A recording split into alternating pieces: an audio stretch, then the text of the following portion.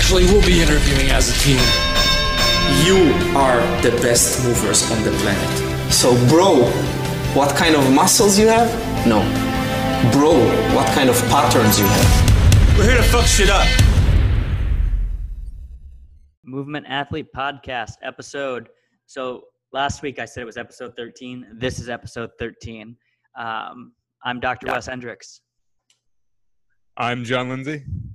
So John, I think we were just determined we're going to talk about breaking through training plateaus. You know, everyone has them at some point in time. I don't want to say they're not fun, because that's what keeps training interesting. Like if we were always making this perfect progress, it really wouldn't be exciting. We would know when we were going to achieve something. It wouldn't be as worthwhile or rewarding. You know, it kind of the plateau or getting stuck or struggling makes it all kind of worth it or more enjoyable. At least I think so. Yeah, I like that. And sometimes you go into a session where you're expecting, all right, maybe I'll make some small progress from my last session. And instead you make this almost what seems like huge leap too. So it's crazy how within training you can be in a plateau, you can maybe even regress sometimes, you can make incremental gains, and then sometimes you can make these huge gains too. So I think if you are stuck on a plateau, it's possible that a huge progress is just around the corner, but other times maybe you need to rethink what you're doing training wise. So I think that's kind of going to be what we're going to touch on today. Yeah, because I would definitely say it at times can kind of be an emotional roller coaster, especially if you've been stuck on something for a while. It just seems like so far away, so impossible. But like what you said, I like that. A lot of the times it's right around the corner. You don't even realize it. So from your perspective with mobility work, where do you want to start with this? Well, I think it depends on who we're talking to. So let's say we're talking to someone who's been really into trying to progress their mobility the past. Maybe they're 2 years in. They've set goals for the front, the middle split, maybe the back bridge as well. And they've tacked away at it, but they've hit a plateau at some point. So somebody I think that's probably the majority of our listeners. Yeah, I would say somebody who's kind of going to fit that profile. And I think the first thing you need to look at, which is something Wes and I have stressed in numerous podcasts already, is how many times a week are you training these things? Because once you've gotten into mobility training enough that you have specific goals and you have days where you're like, all right, today I'm doing my front split work, today I'm doing my middle split work, you have those specific goals. You probably don't need to be training quite as much as you think.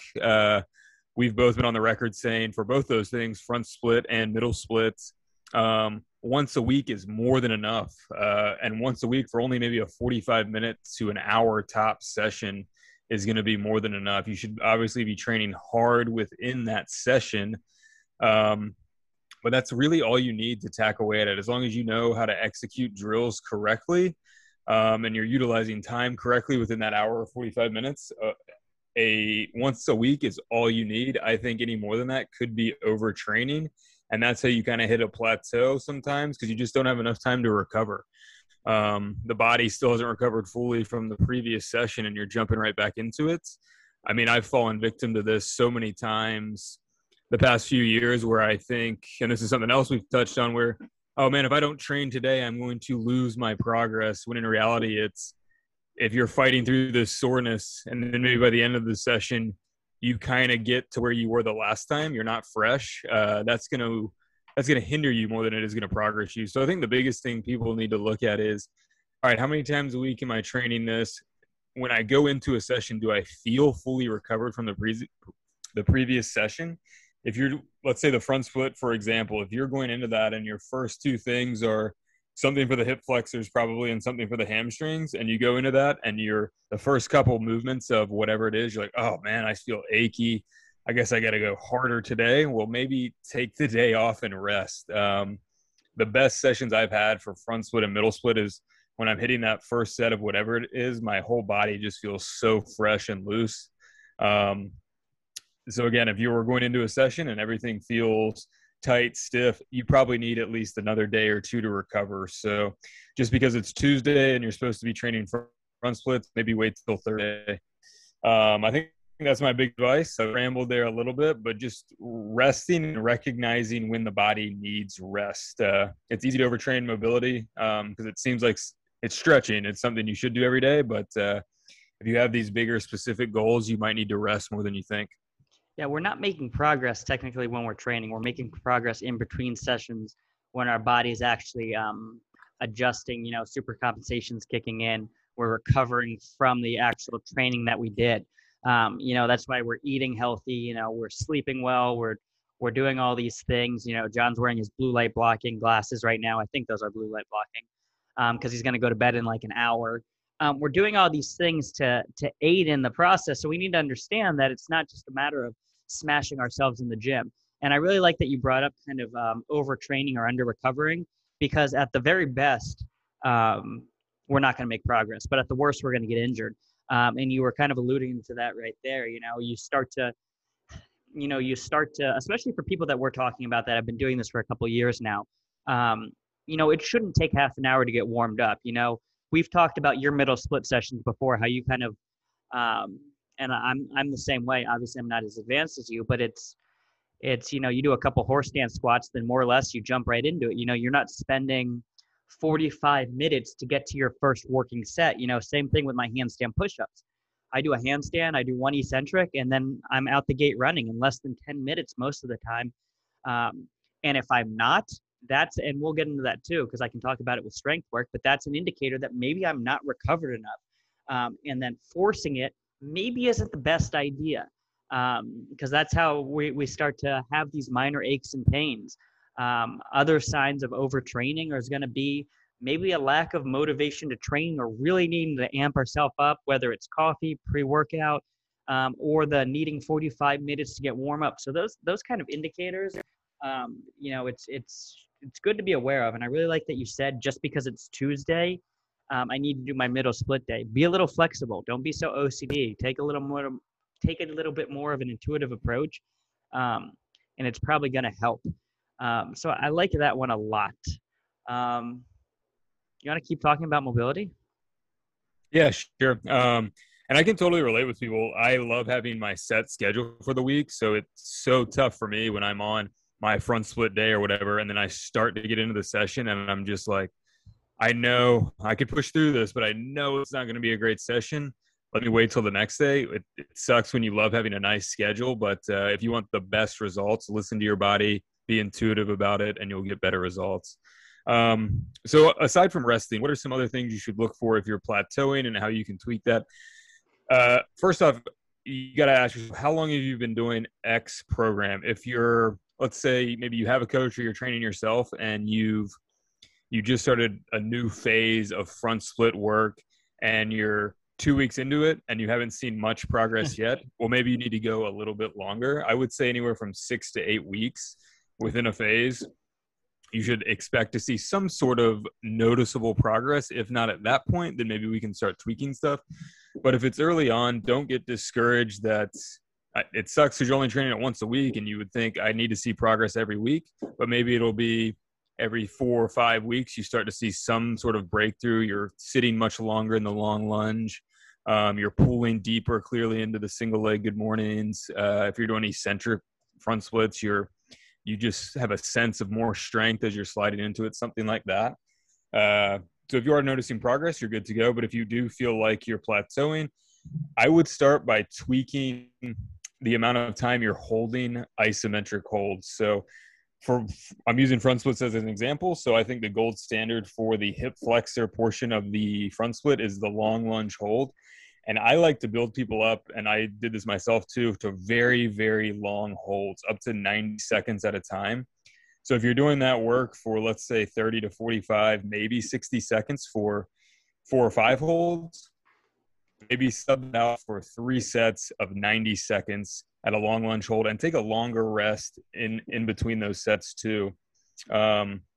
Rest enough to where you feel like, all right, this next hold, I'm going to be looser and I'm going to be able to get deeper into this. I think with a lot of mobility work, being able to get to, whether it's front split, middle split, or bridge, when you are doing holds that really kind of look like the position you're getting at, being able to hold those for longer in my opinion, is going to be better if you're able to. Your body's going to be, you're essentially exposing your body to the position for a longer period of time. So it's going to adapt to that. So if you've been doing shorter work, whether it's long lunge holds for the front split, it's middle split isometrics with blocks, stuff like that, try doing maybe less overall sets, but for longer periods of time, and rest for a longer period of time in between as well. Again, I just think the body, you're exposing it in that position for a longer period of time, so it has more time to adapt and kind of learn how to own that position. Honestly, that's the same way. It's interesting that you brought that up. It's the same way. I'm going to really break up people's phases and strength work between accumulation and intensification. So lower reps or higher reps, if we're going to keep it simple. So you basically just did the same thing right there, which is absolutely phenomenal, because we don't want to just train low reps all the time or just train high reps all the time. So we're introducing a new stimulus, even though it's the same movement. And the new stimulus is going to typically break through that plateau. So I like the similarities between the strength and mobility work right there. As you were explaining that so very well, I was thinking to myself, when was the last time you had a plateau? And what was it? I mean, I've plateaued on my front split and middle splits. I've kind of gone, I mean, I continue to progress a little by little, but there has been moments where I've plateaued, even slightly regressed. And I mean, 9 times out of 10, it's, I need a rest week. Like almost, I actually probably 10 out of 10. It's, I just need a rest week. And again, I preach this to everyone.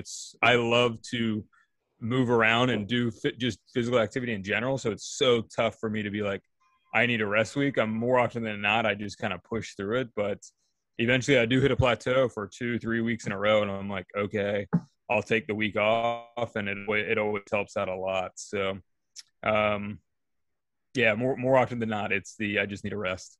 So is it a full like deload? Is it a deload week where we're doing like less volume, less intensity? I try to be intuitive with it and listen to my body. Like if I'm doing a front split session and I'm like, oh, my hip flexors are a little tender, so are my hamstrings, maybe I'll just do like 2 sets of 10 diagonal stretch instead. Just stay moving. Or maybe I'll just take the whole week off. I'll go on, because I usually do that at work, I'll go on like a bike ride or something instead. It really just depends on the day. I don't have a protocol there. I like to just stay away from the kind of like the deep long lunge holds, the front split eccentrics, or the middle split isometric holds. Anything where I'm getting basically to my end range, I stay away from. I think it's okay to do, if you're on a middle split day and you want to deload, doing some horse stance squat work or horse stance good morning work, I think that's fine. But don't flirt with your end range too much, because that's what causes the soreness in the first place. So that's what needs to be recovered. Yeah, you're staying moving, but you're not, working at the kind of upper end of that training intensity that you would in a normal training session. So, you're not taking the whole week off and sitting on the couch. I think some people, when they hear take the week off, that's what they imagine. You're still staying active. Maybe you're also going paddle boarding or, lunging in the park barefoot or whatever you guys do on the weekends. You're still doing something. Yeah. And I'm a little obsessive when it comes to like kind of using my mobility. So I end up like sitting in a pancake, getting into max forward folds all the time. So although I don't document it, I'm using a lot of that mobility all the time. So again, when I'm at a plateau, it's because I'm in my own head and I'm forcing too much training. All right. Where do we want to go with this? I really like what you did with the mobility there. I'm definitely going to steal some of those. You got any more you want to talk about? Those are really good. I think that kind of protocol stands with more of the higher level positions: front split, middle splits, back bridge, pancake. If you feel like you've plateaued and you're truthful with yourself that you have been training hard, take a rest week. If you come back from that and after 2-3 more weeks, you're not seeing, honestly, if you come back from it and you don't feel an awesome session, after you've taken 7 to 10 days off, then maybe it is time to tweak the protocol. And I would look at what you're doing with any sort of hold work, up the time on that, lower the sets, and recover longer in between the sets. Try tweaking that way. I think the best to start. The other thing, and this can go for strength work or mobility work, really. If you're plateauing and you're really not making progress after a while, kind of like what John was saying, if you're not working with someone, it may be a good idea to seek out the help of others, because a lot of the times, especially when I have new athletes, most people really think more highly of themselves than they actually are, and they're working progressions probably a couple steps ahead of what they should be doing. So they're kind of banging their head into the wall. And with this mobility work or strength work, or like body weight strength work, it's not as obvious. If we have a barbell, we can't lift it up. Oh, it's too heavy. I need to decrease the load. But with these movements, it's a little easier on any given day to force through it. But we force through it with crappy, inefficient technique, kind of like what I've referred to before as lifting or moving like an asshole. And that inefficient movement or overreaching isn't going to lend itself to a, progressing to the next thing. So a lot of the times, a coach can come in and can tell you where you're deficient or where you need to regress the movement to work on, or maybe you have the capability to be able to perform that movement, but you're just performing it, in the completely wrong pattern. And by just cleaning up these few points of performance, you can start making the progress. I think we had on one Instagram live, I remember we had someone talking about like middle splits, but like he was overextending he was in this crazy anterior tilt or folding forward. And just like the simple cue of, having him stay more upright, or I don't even know how we fixed it. But it made a difference for him. So just having another set of eyes basically is where I'm going with that, in kind of helping you maybe not having you to do all the thinking, because like I said, everyone thinks way more highly of themselves than they actually are.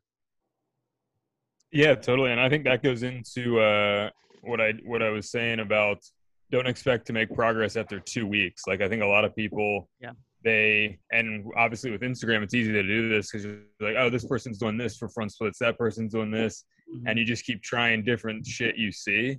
If you're not sticking to a phase for it, in my opinion, with mobility work for at least like 6 to 8 weeks, you're not going to reap the full benefits of that. You really need to, because when it comes to these positions, it's the number of drills that are needed is pretty minimal. It's just a lot. It's a lot of it, and done for an extended period of time. So don't get discouraged and think you need to change your program after a couple weeks of doing whatever. I mean, wait for at least 6 to 8 weeks.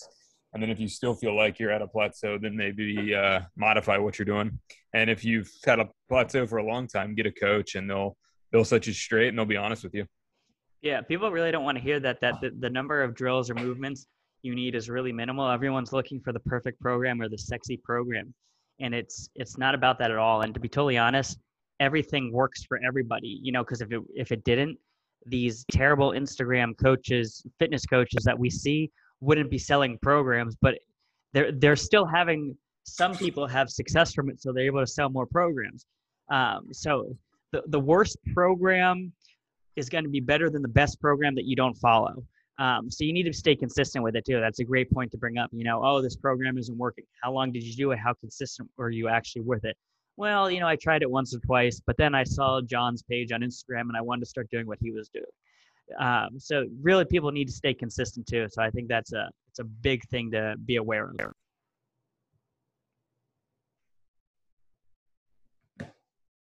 Yeah.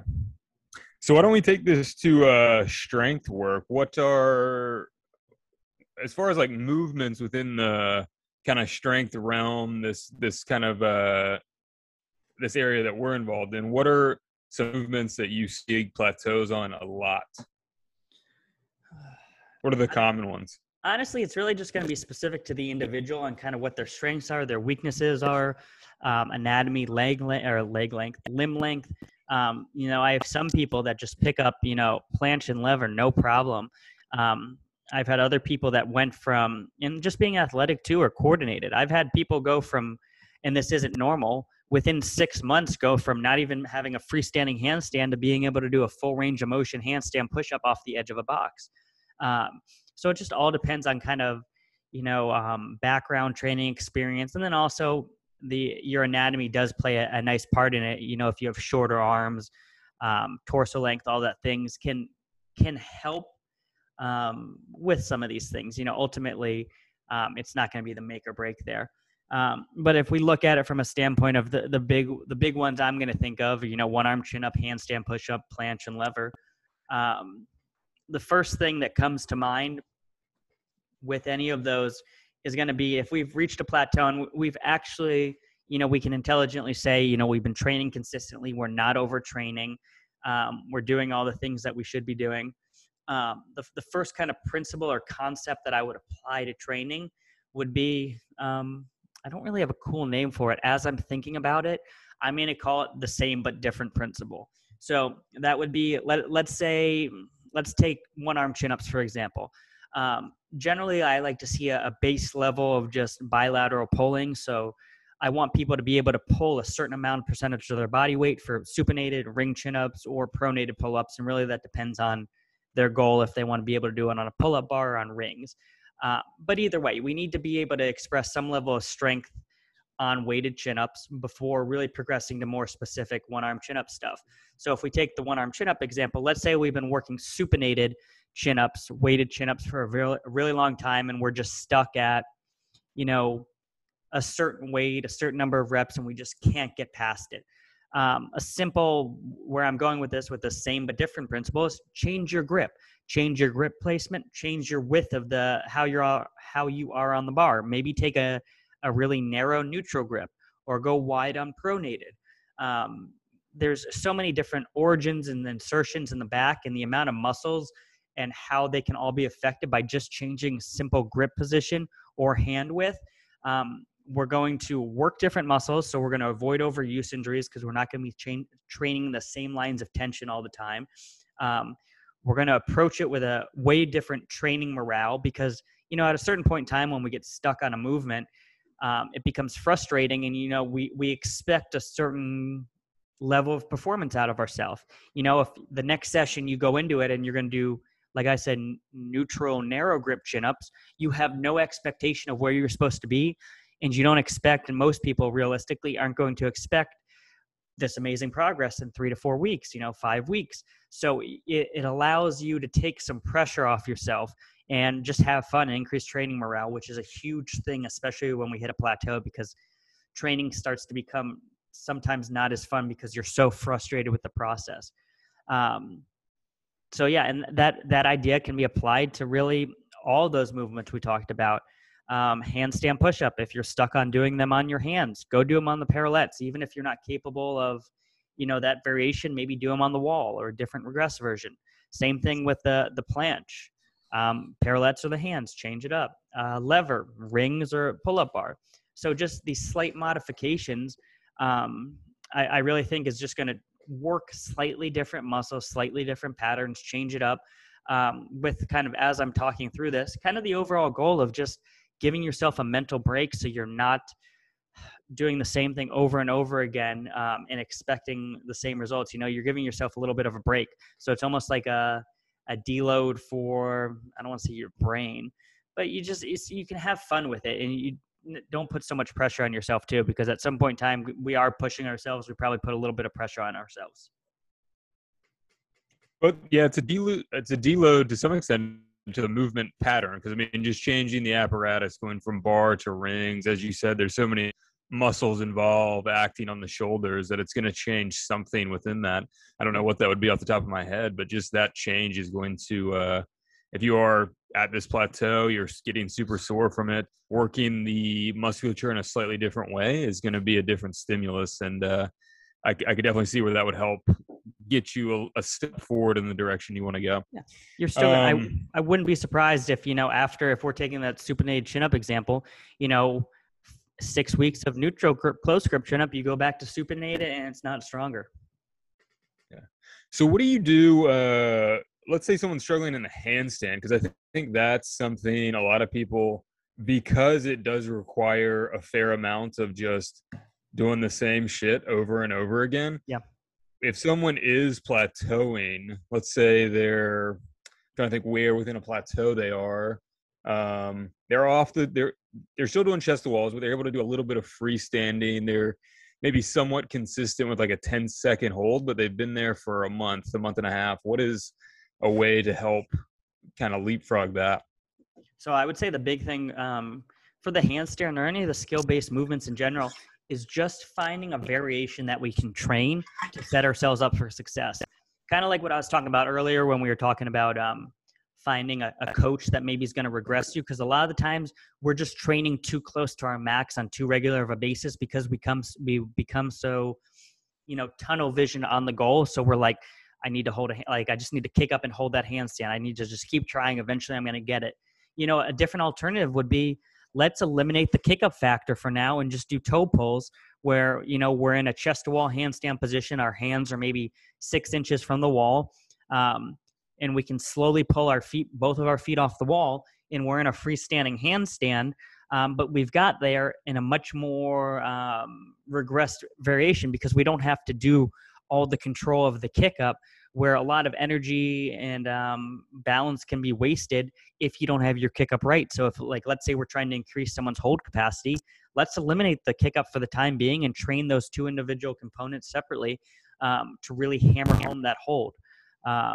And it really goes with all the movements. Find a variation that you can train.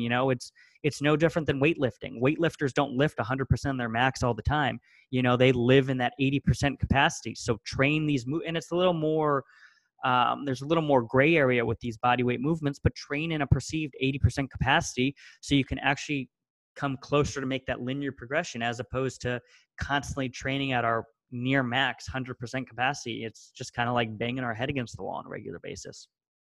Yeah, I like that. So, I mean, essentially with the handstand, you're saying there is regress so you can progress.